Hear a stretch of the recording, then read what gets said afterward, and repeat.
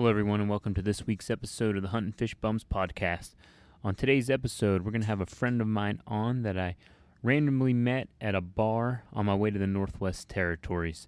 Naturally, when you see one other person at the bar dressed in camo with a hunting pack, you can pretty much assume that you're going to share some common interests and start talking with them.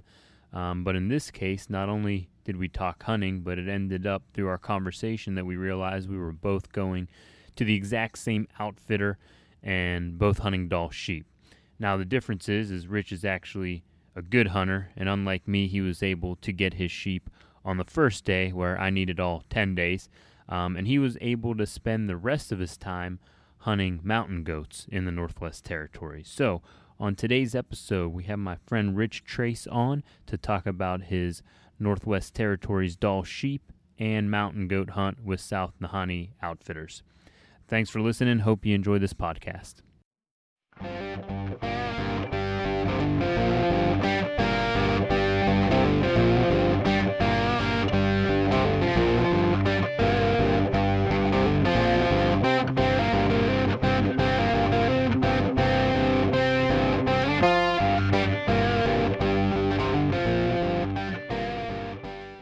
I'm good, man. How you been? Life is good. It's been doing good. I reflect all the time back on that trip, and so I just saw that we were getting boxed up. Right, our animals were getting boxed up. So I go back and look at the pictures. I just downloaded some of the videos that I had shot from my video camera. So yeah, it's I've been good. And now it's hunting season for everything else is going on. More natural to where both of us live. Right, so the chase phase for whitetail is going on now, so all my buddies are in the woods sending me texts on the pictures of the bucks they're passing up, and I'm going to go this weekend and try to get out a little bit, but they're really moving in Wisconsin right now. Nice. You've been getting after any birds at all? I've got went out pheasant twice. I did not make it up to do any grouse hunting yet, and so I think I'm going to try that over Thanksgiving. How about you? Nothing, man. Well, I did get after pheasant one day and connected on a bird or two, but that's all we saw. We didn't have a lot of birds up, but with a newborn kid with a 3-week-old at home, I only have like certain times to go. So it's I'm like limited to like an hour here or there if I can even get out to go. So yeah, did get 2 birds and then went out whitetail hunting, and literally the one buck that I really wanted to get from trail cam photos. Not that I really care, because at the end of the year, if I don't get one, I'm going to shoot whatever buck just so I get the meat. But it's early now and the rut's just starting here, just like you, I guess, in Wisconsin. So the one buck I was after, I sat in my blind and literally just sat down and dropped my bag, and I look up and here he is 80 yards coming towards me. And he does a half circle, comes all the way around, and walks right to the door of my ground blind. And I have I had my just enough time to put the GoPro on, so I literally put it on my hat and started filming. He is at my blind on the one side. I don't have a shooting window, like sniffing the door, probably smelling me because I had just walked in. So it was almost the quickest deer hunting season I've ever had. But wow. Did you end up getting him? No, man, no. He started smelling the door and just darted out the exact same way he came. But he wasn't like, he didn't blow, he didn't hightail out. He kind of just trotted, was confused, stopped, turned around, but everything was exactly where I didn't expect any deer to come from, and I have no windows in my blind to shoot that way. It's literally just this little, 4x4 mesh hole that you can see through. But everything else is like solid canvas that my mechanical broadhead would probably not do well shooting through. Yeah, right. Yeah, no, that's awesome. I've been out a number of times bow hunting and just over the last couple of weeks, and bunch of like 2.5 and 3.5 year old deer, and haven't seen anything decent to really go after, but. My buddy's literally, one of my buddies at work here he hunts a farm south of Madison, and he, the deer he's passing up on right now. I'm like, yeah, they're nice 3.5, 4.5 year old deer. I'm like, I'd be pounding those things. So it's heating up. They're moving during the day, so which is such a fun time to be in the woods.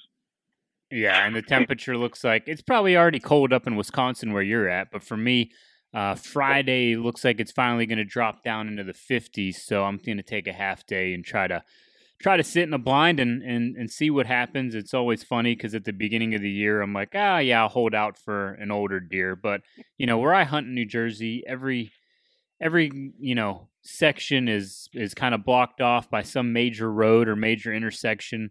And I don't know how old these deer really get. So by about the, end of the rut or, towards the end of the season, it's kind of like, all right, any buck that comes up, I'll go ahead and shoot. But for now, it's fun to kind of hold out for one of the older ones. Yeah, no, absolutely. Absolutely. Yeah. Well, I think based on, was it your Instagram? You had a pretty nice buck sitting in your backyard.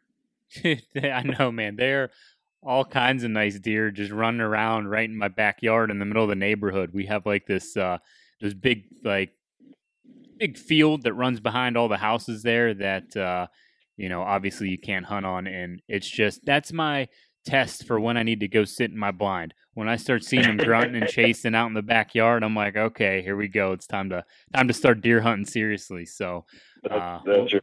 So yeah, but up in Wisconsin, the deer you guys are passing up, I'm sure are the ones that I would shoot any day of the week down here in New Jersey. So it's funny. It's all relative of where you live and the deer around. But sometimes I see these deer people pass up. I'm like, man, that'd be like a deer of a lifetime for me. I would send it in a heartbeat. Oh yeah, no, I'm with you. Yeah. So we got our first major snow. Today is Wednesday. Would have been Monday night. So we got about 3.5 inches. We had a low of 26 last night. Oh wow. Yeah. So that's got them moving pretty good, and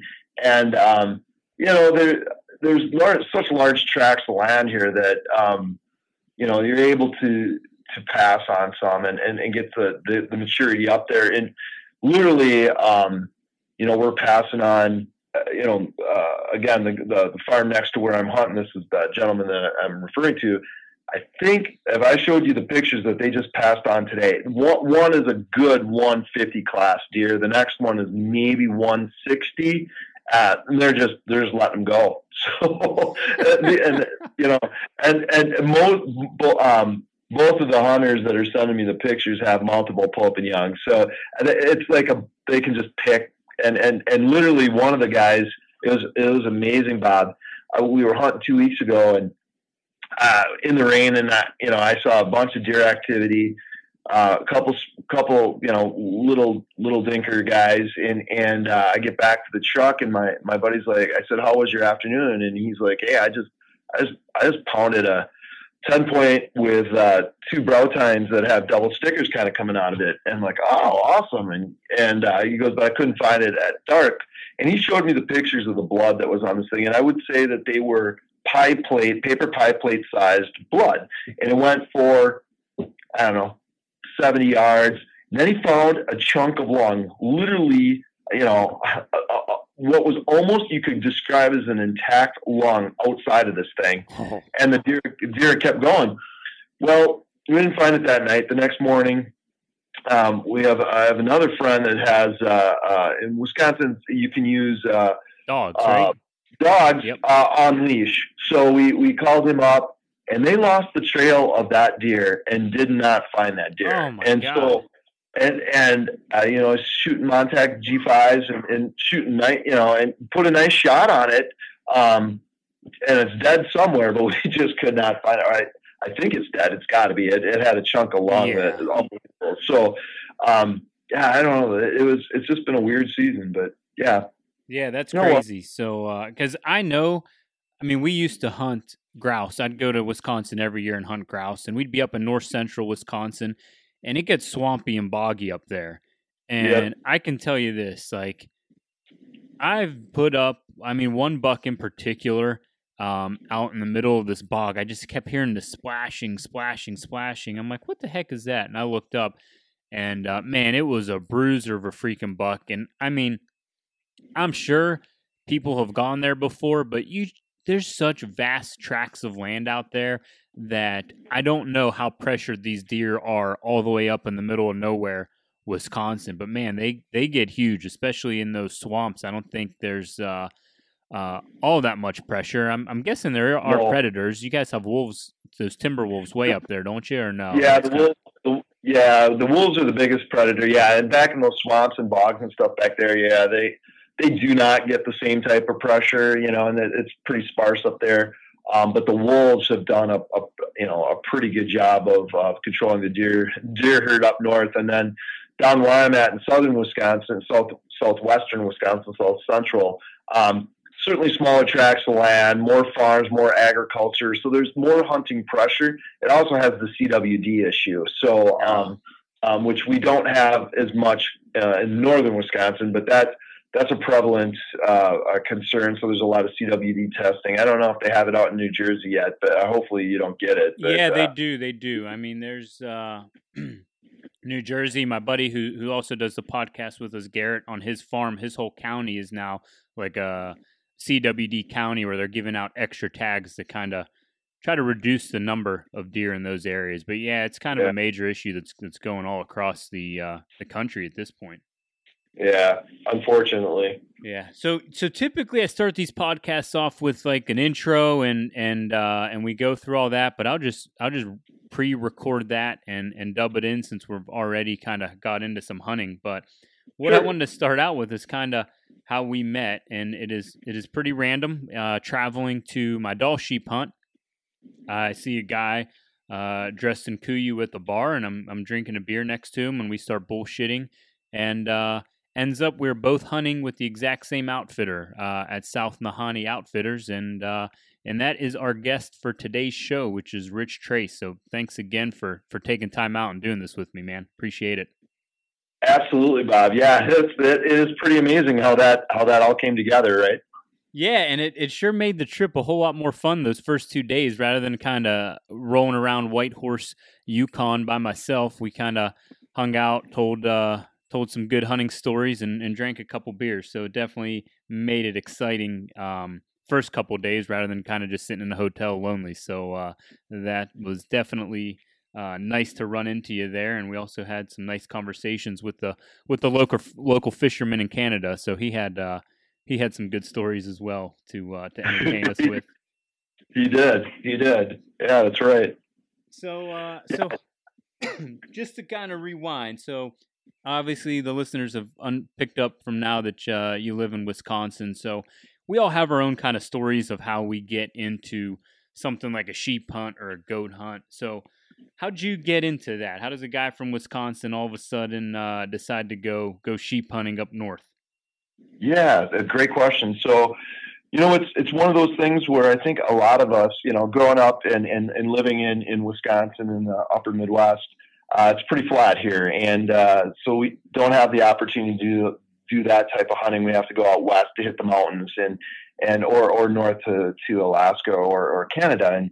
And so, hadn't done a lot of local hunting, hunted my entire life, 35 years since a 12-year-old, and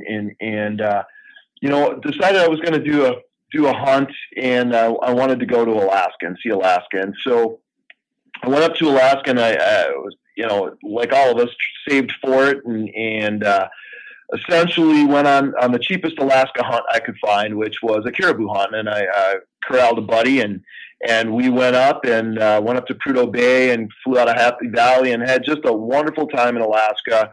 Got some caribou and met a guide that was there, and he essentially, I was talking to him, we spent a lot of time together. He's like, "What's your next hunt?" And I'm like, I'm not really sure. I've really heard a lot about Africa, and he was a younger guy, and he's like, "You know what? You're in pretty good shape.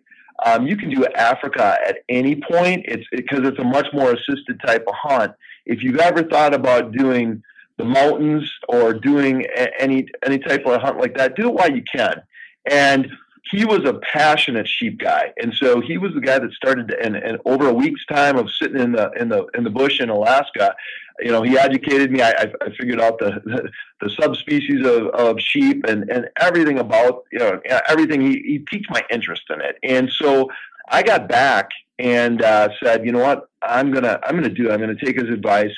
Started looking into, and he had told me that the cheapest sheep hunt, the way to get into it was start with Dall. And so that's what I did. And what I wanted to do was I wanted to have a traditional hunt, and I wanted to do horseback, and wanted to go after that. And this is before our hunt, Bob. And went up to the Yukon, did that. And, that's the type of hunting they do in the Yukon. They do the horseback.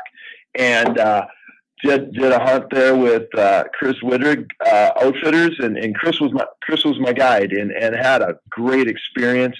Saw some rams.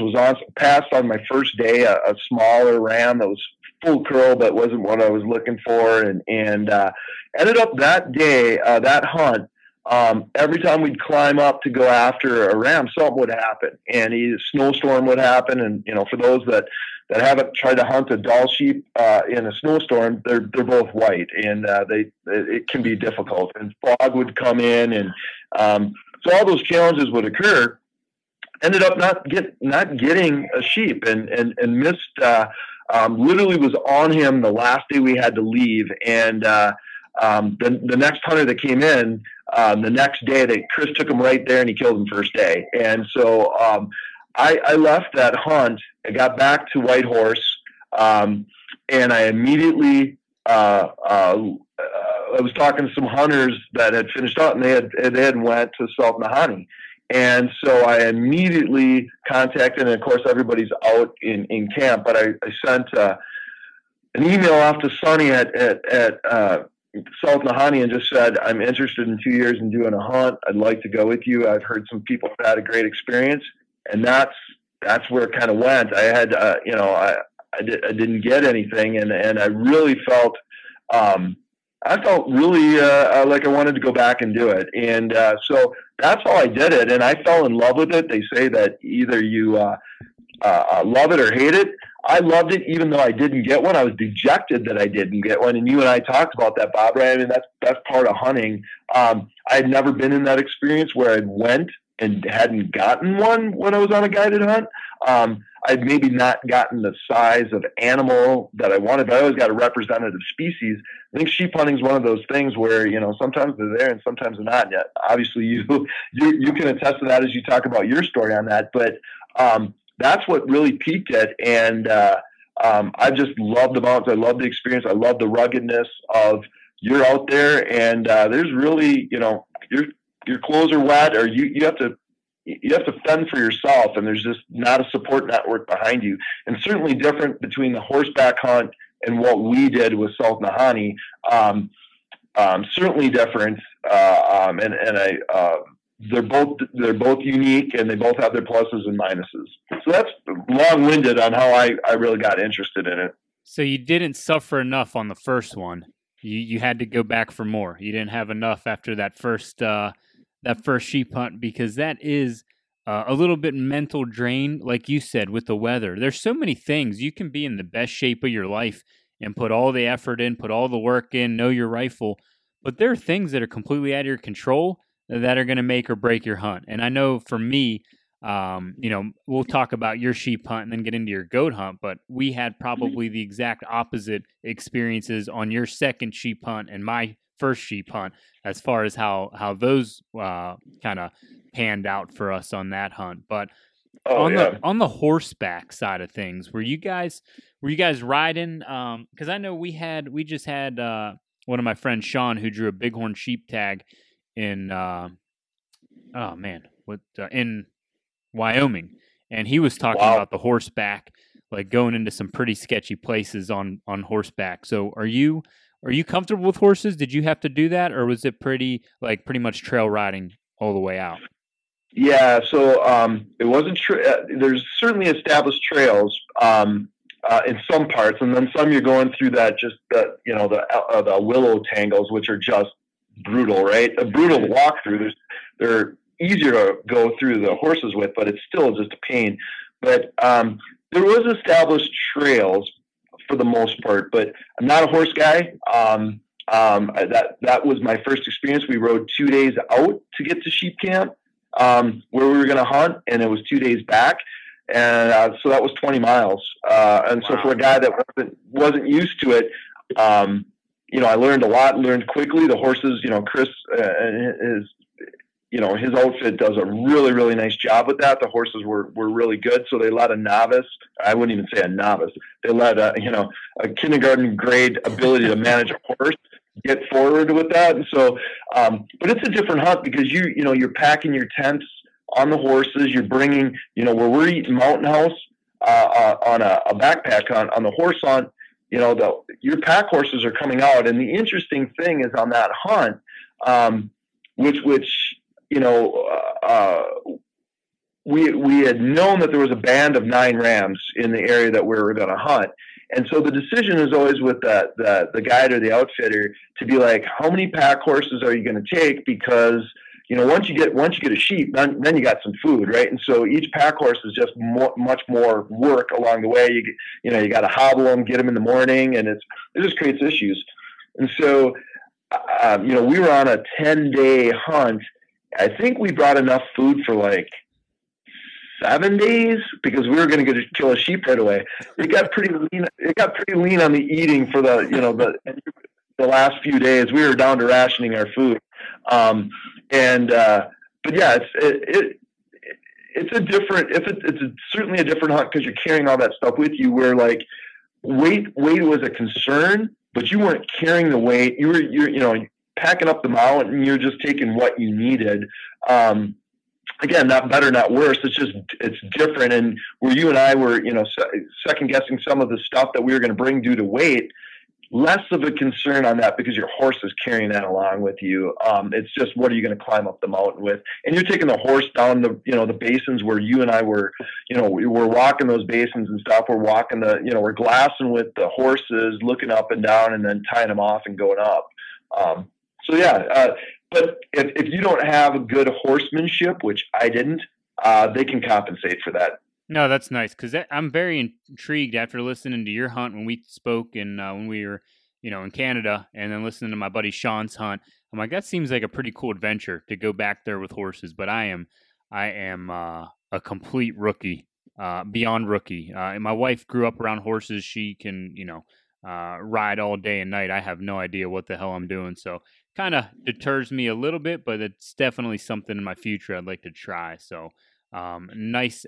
Another perspective on how to sheep hunt than compared to what we did, which was totally different, where we get dropped off in the mountains by helicopter. So right. Totally different style hunt. Although, I thought that we'd be moving camp a lot, on our backs. And so we did cut a lot of weight, hindsight being 2020, where we just set up that spike camp and hunted out of that.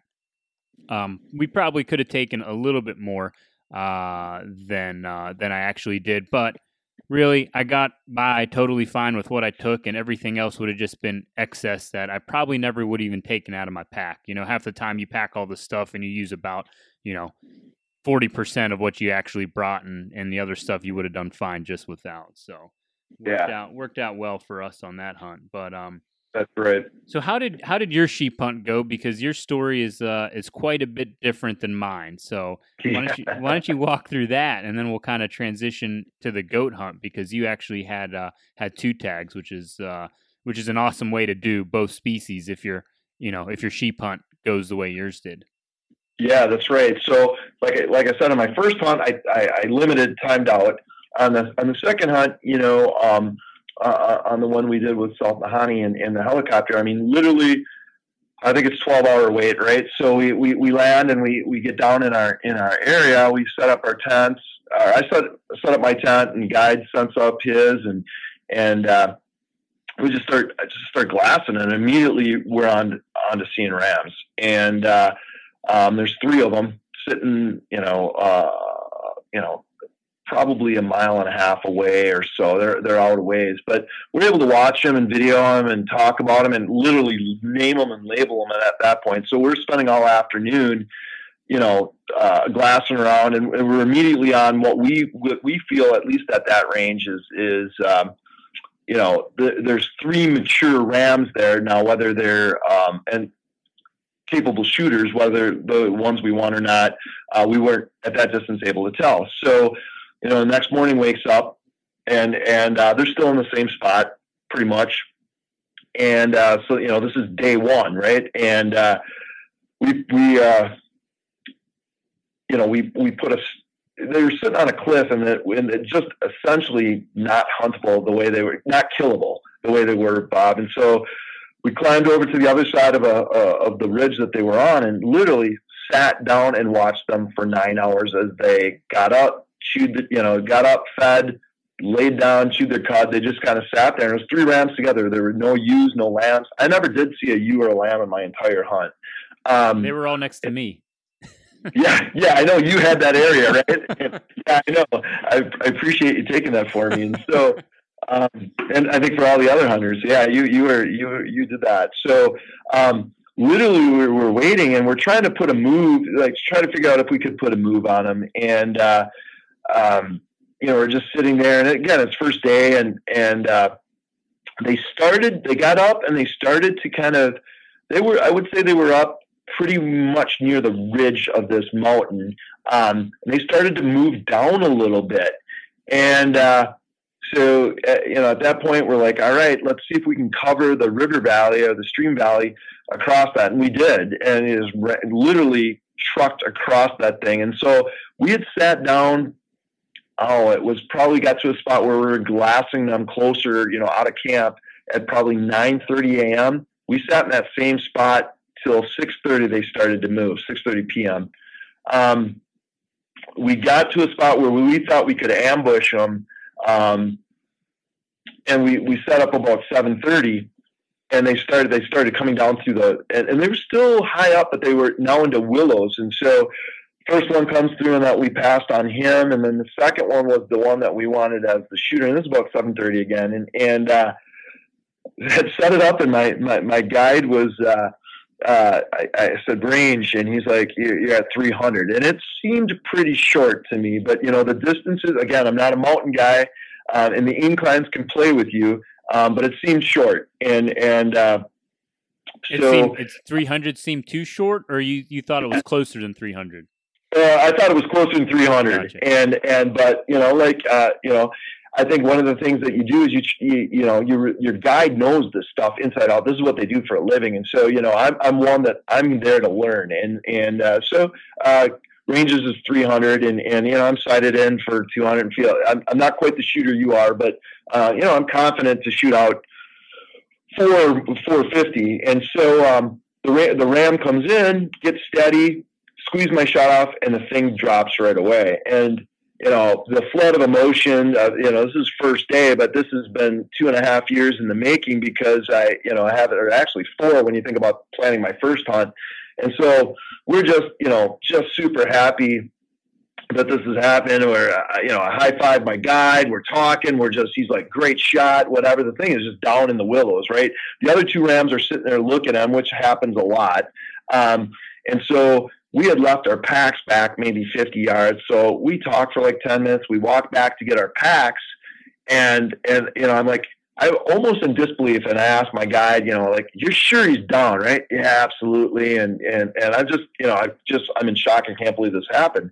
And we get back to where we're at. The gun is still setting on the tripod, or on the bipod. And the 2 rams had started to move back up the hill. Well, my ram that's dead apparently gets up. Comes back to life. like 30 minutes later, and I'm like, oh my God, this is the worst nightmare, right? And because you draw blood and you shoot it and it runs away, that's your dead ram. And I'm like, this is not how this can happen to me. So, the guide ranges it. He's like 325. And it's starting to walk away from me, and I can see on the nape of its neck, it's got blood coming down it. And so I shoot the second shot, and quite honestly, I think I was so rattled I missed.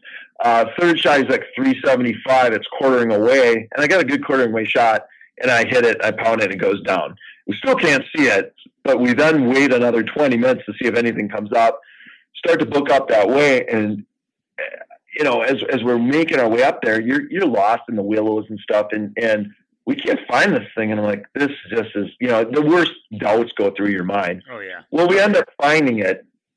Well, actually, when I got done shooting it, I said, let me see your rangefinder. And his rangefinder wasn't set it was set for line of sight, not inclination, or for incline, right? And it wasn't cutting for the angles. Exactly. So I take my rangefinder out, and I'm like, the first range was 175. So two things happened. One was and I did put a bad shot on. It's not. He moved. He was stopped, and by the time I squeezed, he had taken a step forward. So I hit him. Not where I was aiming, and I certainly hit him high because the range was high. So what had happened? The first shot hit him high in the neck, went through his neck, above his spine, hit his rear horn, and knocked him unconscious. So literally there's a chunk out of the horn, we see after the fact, but I literally concussed the ram. He was knocked out for 30 minutes, came to and stood up. And so, hang on. What caliber rifle are you shooting? I'm shooting a 300 Winchester short mag. So that tells you how much impact these guys can take when they're butting heads, man. Taking a shot right to the horn with a 300 Winchester short mag, gets concussed for 30 minutes and gets back up like it's no big deal. Unbelievable. And I will tell you, the horn, and you saw it, Bob, the horn just has a chip out of it. It, maybe like a half-inch deep chip out of it. It's not like it's a bullet ring, or it's not like it blew the horn up, or, I mean, they're tough animals. And so, on further review, when we got to that animal, literally the first shot concussed him. Second shot, I think, was, we didn't see the second shot. The third shot was angling through, went through, hit his liver, went out through his chest cavity, and then hit his far leg. And so, it was just an interesting story associated with that. And so can't really make that stuff up. I'd love to say it was one shot clean kill, but it was pretty nerve-wracking. But that was the first day, and got it done, and I was really happy to have it done. So we were having backstraps on that was 7:30. By the time we got back to camp, it was 1:30 a.m. And having backstraps at probably 2 a.m. first day. That's awesome. Well, what a hunt, man.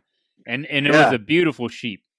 I can't remember what it measured, like 38 inches or whatever, but I mean, it was just perfectly symmetrical.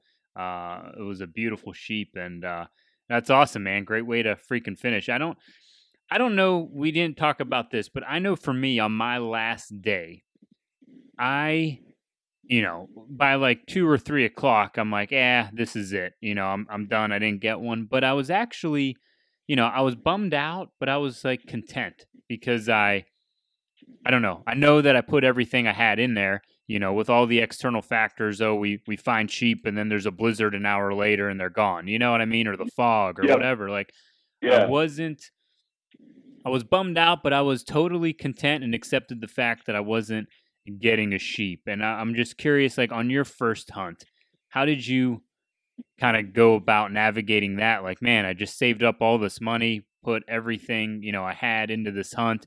And, for me, like the thoughts running through my head are like, how am I going to be able to, with a family now, take another 10, 12 days off and fork this money over? So how'd you kind of manage that on that first hunt? Like, what kind of thoughts were going through your head, or how'd you kind of handle that?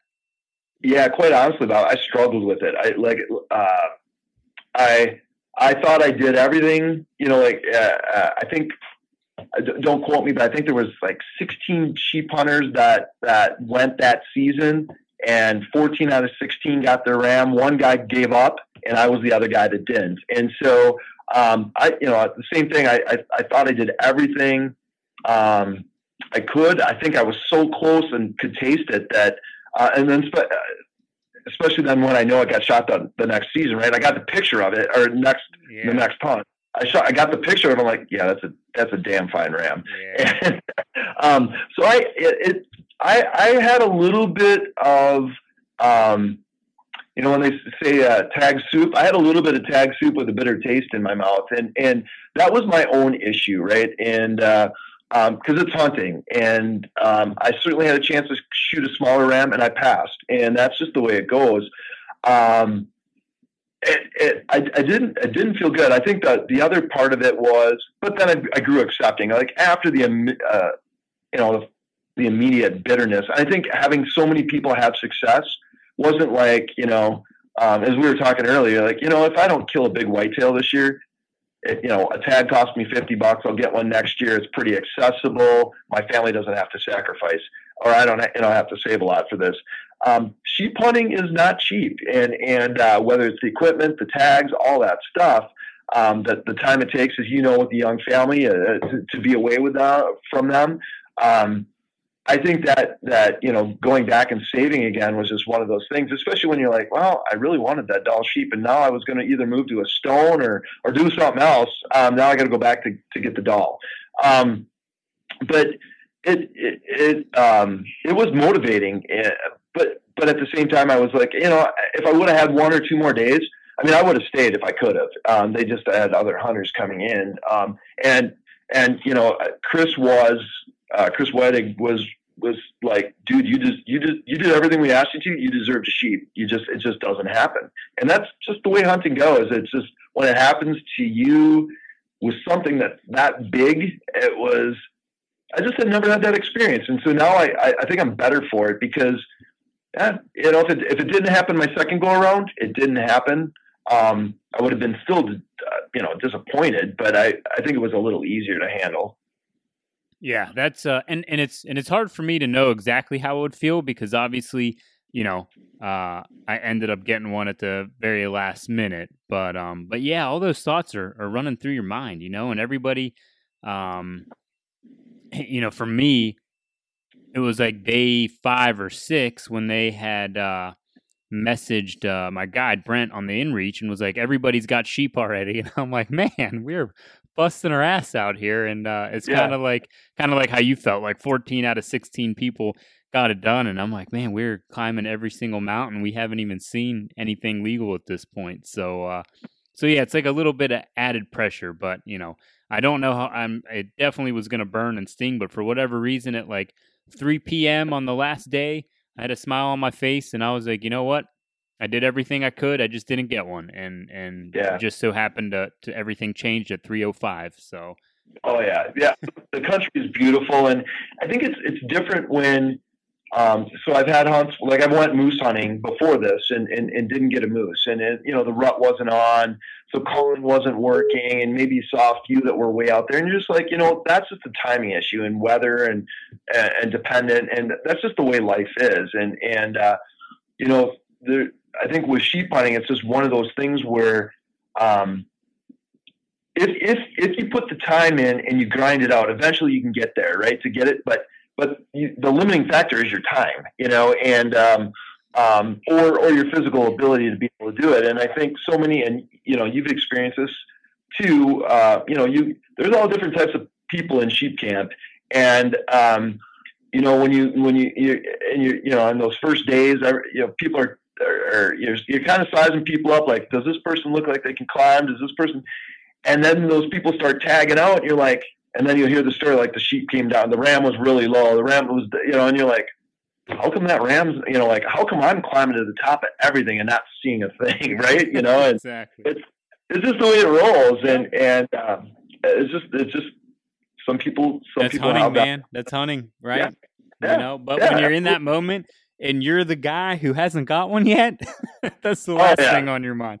The first thing is like, how come I haven't found any rams? How come they're not down low? When you're that guy. So. Yep. So awesome, man. So then I know you got to get going here in about 10, 15 minutes. So real quick, I know you had a goat tag. So you guys transitioned over and started hunting goats. So what was that terrain like compared to the sheep terrain? Because I know we flew over that mountain range and it looked pretty rugged. So just kind of want to get your take on what it was like hunting there versus the sheep country. Yeah, so the sheep country, steep and where I was hunting again, steep and I would say a little bit more forgiving, but still steep, right? Still, I mean, but when we went to where we were at, and right on the Yukon northwestern border, right on the Nahanni Park, it was rugged. I think they called it the Rugged Mountains. I don't recall, but I mean, it was the Ragged Range or the Rugged. Yeah, I think Ragged Range. That's right. Yeah, it was. Where I would say sheep country was less sharp mountain. I mean, this is sharp where you cliffed off easy. I mean, this was steep up and down, and so yeah, we made that change. I shot mine on day one, and by day three we got moved over to the mountain goat area, and which was an hour and a half helicopter, or about an hour helicopter ride, and that it was up and down, and we're immediately we land and we're immediately on goats, and probably the biggest nanny I'd ever seen. I mean, she was, and again, they're ways off and they're super steep, but she was huge. She had a couple kids with her, and so we did find a couple billies, but that terrain is super steep. Again, to the point where I cliffed myself off once and had to get kind of talked down backwards because I was, I figured out, on my first sheep hunt years ago, I'm kind of scared of heights when you're on those little game trails, and so you don't look down.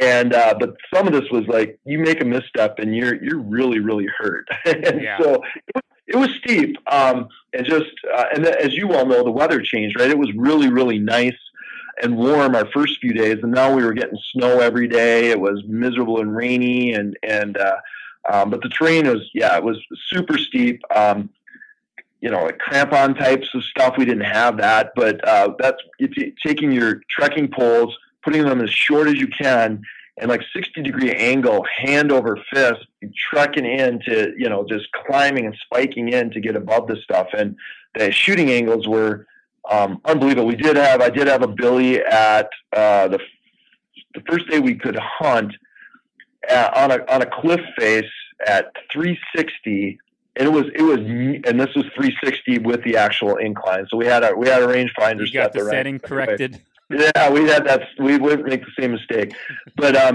they and I probably in hindsight maybe I passed on that because I was just worried it'd fall off and we never get to it. But yeah, the terrain, the difference between the sheep and the goats that I experienced, and I'm data point of one, was my sheep that we were seeing stayed pretty much in their range. And so like they were on that mountain, you could find them on that mountain. What happened was these goats,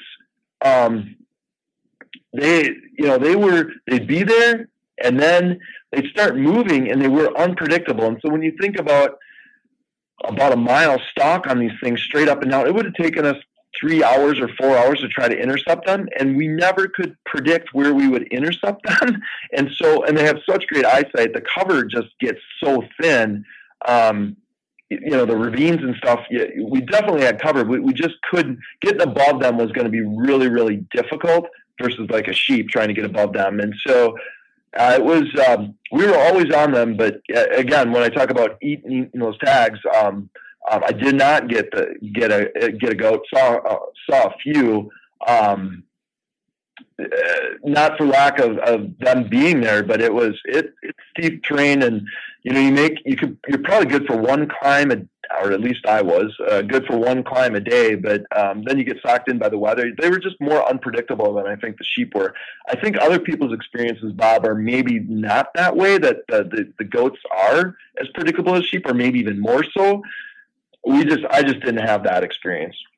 Yeah, I don't have any experience at all hunting mountain goats. It's actually one thing I'm gonna look into maybe doing as my next trip in a couple years.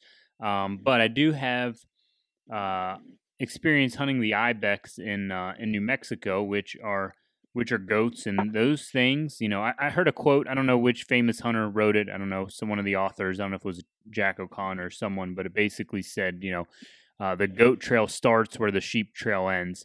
And that's kind of what I think about when I'm hunting these ibex. And it's all just on these crazy cliffs. And like you said, it's like I can't pattern them. They go wherever the hell they want and with no rhyme or reason.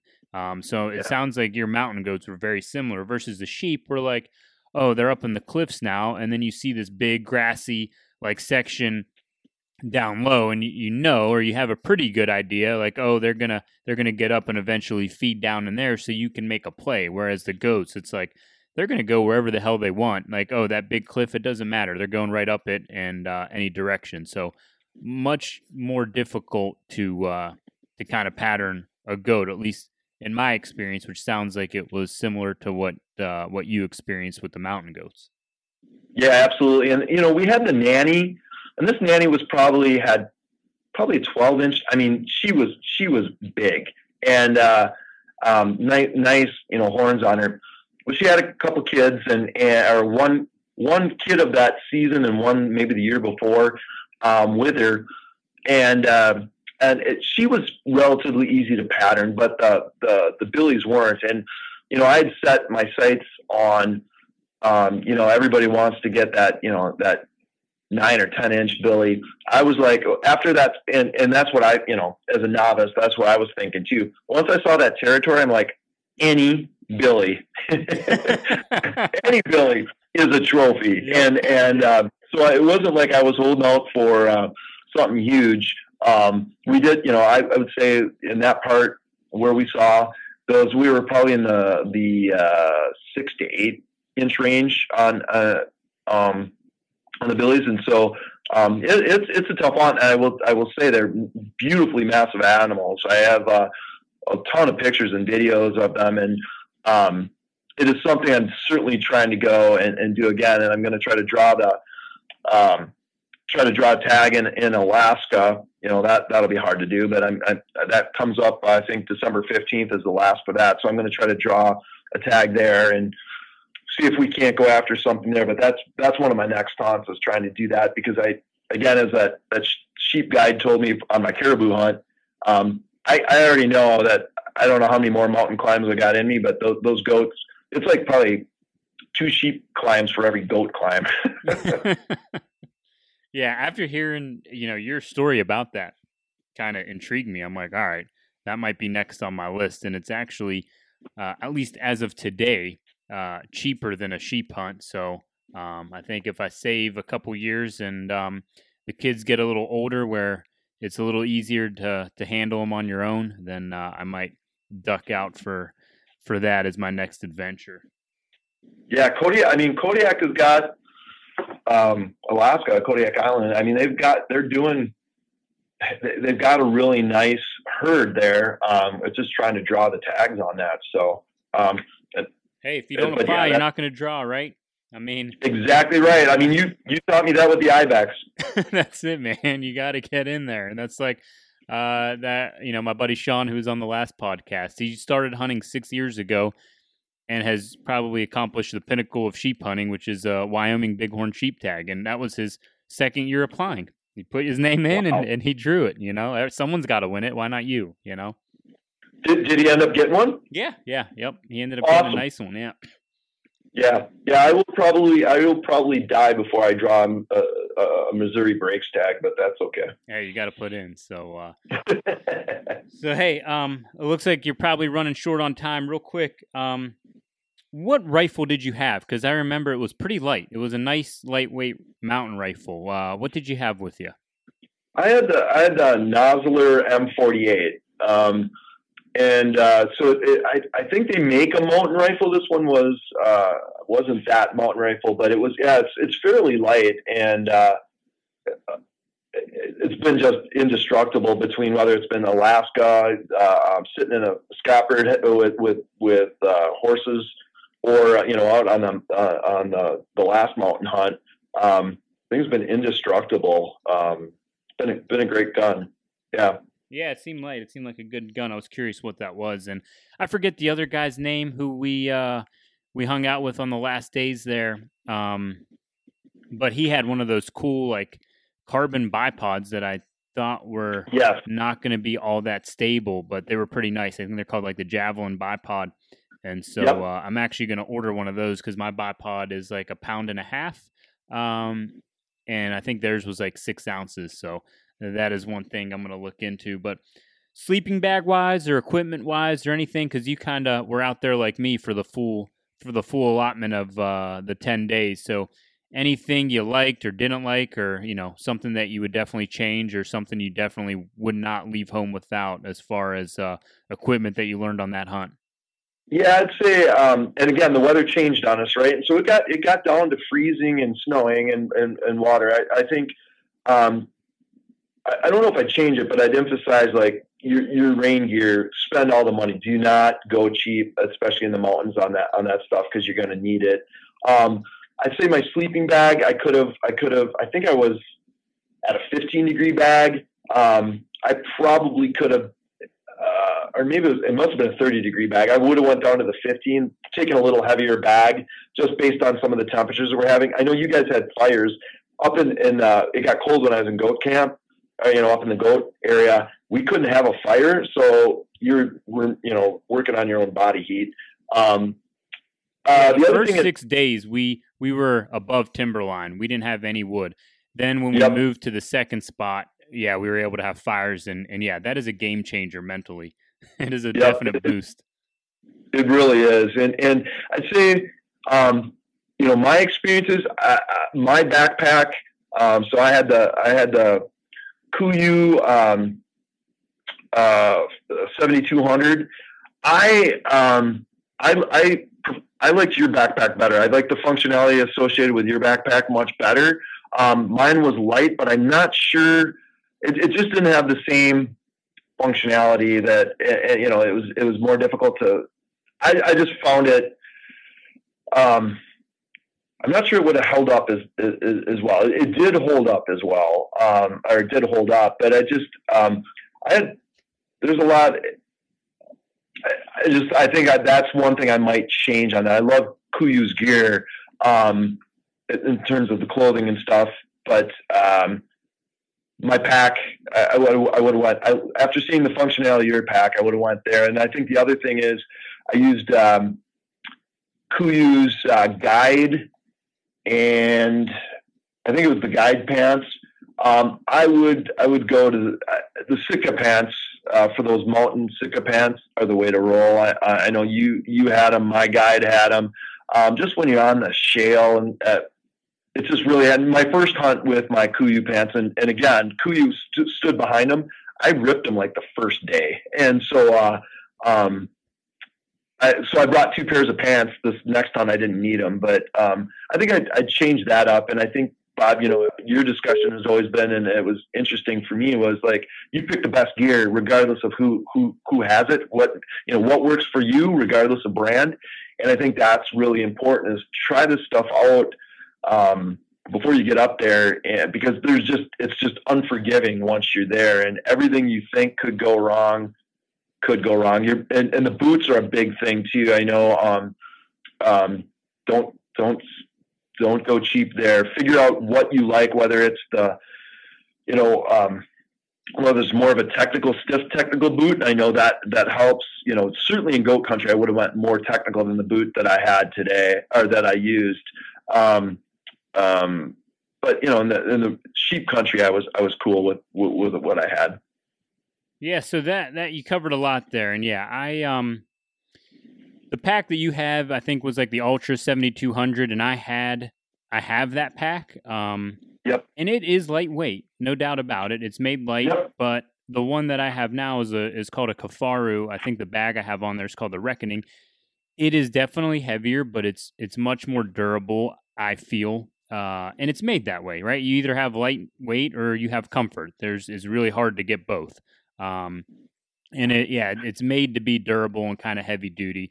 That Kuiu one I used a bunch. I did a lot of pack outs in it. I just, I didn't like the durability, and I didn't like the design of those 2 carbon stays on how they go in the bag. Those things would always fall out on me, and halfway through, a pack out or lifting the bag up and down, the bag would just kind of fall out of the stays and be hanging around my waist, like kind of falling down. So that That is kind of why I stopped using that pack. However, for like short day trips or something for like 2 or 3 days, it's lightweight. You can't beat it. You know what I mean? If you don't need all that durability, it's a great thing to kind of just throw on your back and go if, you're not hauling out a lot of weight or going to be gone for a while. So it does have its advantage there and its purpose there. And yeah, I kind of had a similar situation. Like, rolling into camp, I think everyone in that airplane was pretty much head to toe in Kuiu gear. And I think they make the coolest looking camo. So obviously that made me buy it, but from a pants perspective, I've shredded them all like within a week, and I did not have the same experience as you. I'm guessing their customer service is probably a lot better now, because they wouldn't, even like 2 days after I got it, I'm like, man, I went on an elk hunt, and these guide pants are supposed to be pretty durable. So yeah, my Sitka, I switched over to Sitka. I actually had them both and used them both, and those ones, they kind of have like I don't know if it's Kevlar or what, but they're reinforced and a little bit tougher, and they've lasted a very long time for me. So yes, I do have Kuiu shirts that I like. They're merino wool. I use whatever. I'm not like only this or only that, 100% this brand and nothing else. I don't really care what the brand is. If it works and it works for me and it lasts, I'm going to use it regardless of what the hell the name is on the brand. So that's kind of my experience and why I'm using what I'm using now. So yeah, absolutely. I agree with you 100%. And yeah, the Caribou is that's where I'm going to next. I'm going to give up a little bit of the ultralight. And you're exactly right with the Kuiu stays. I have that problem. If you haven't got it strapped tight to the changing weight or volume that you have in your pack, it comes off those stays. And which is, it comes off those stays really easy so that you can pack stuff between the pack and the frame. But for the most part, it's annoying. So yeah, they make a great light pack. And I think the interesting thing is when you look at what guides are using over a season, and what they're wearing and what they're using, because this is their job and they're out there, a lot longer than we are. That's an eye opener for what they're using and what they see as durability. And I think when you're gonna spend a lot of money on these things, on the gear, even if it's like the Sitka pants are not cheap, but you want them to, they should hold up for one user sheep hunt, right? Yes, exactly. And I can tell you the Sitka stuff just that I've got lasts and lasts and lasts, and some of my Kuiu stuff lasts really well too. But that's their performance side of it, is that it's super lightweight, and with super lightweight, sometimes durability is an issue. That's right. So, and on one of those hunts, the last thing you want is rain gear with holes in it, or a pack that's broken or can't handle the weight. So, oh yeah, that would be miserable. Oh yeah. So anyway, man, I know I've already gone into your negative time that you allotted me. We're past the time I promised you we'd be over with. So I appreciate you coming on, man. That was awesome hearing about your hunts, and thanks again for joining us. Hey, Bob, absolutely, and it was so great to meet you on this hunt, and for your listeners that listen to you, I mean, like just meeting you in the airport and then establishing just a friendship through this has been awesome. And so I think that's the hunter community, and you just meet the greatest people. So thanks for having me, and look forward to seeing pictures of your whitetails. All right, same here, man. And don't forget, I am going to take you up on that grouse hunt in Wisconsin as soon as I have some time in a couple of years. I know it. You're raising a family and keeping busy. Yeah. Congratulations on your little one. When we were just in August, your wife was pregnant, and I know being pregnant and going on a hunt, that creates all those stresses. So congrats on your new one. Thanks a lot, man, and great talking to you, buddy. Take care. Take care. You too. Bye-bye.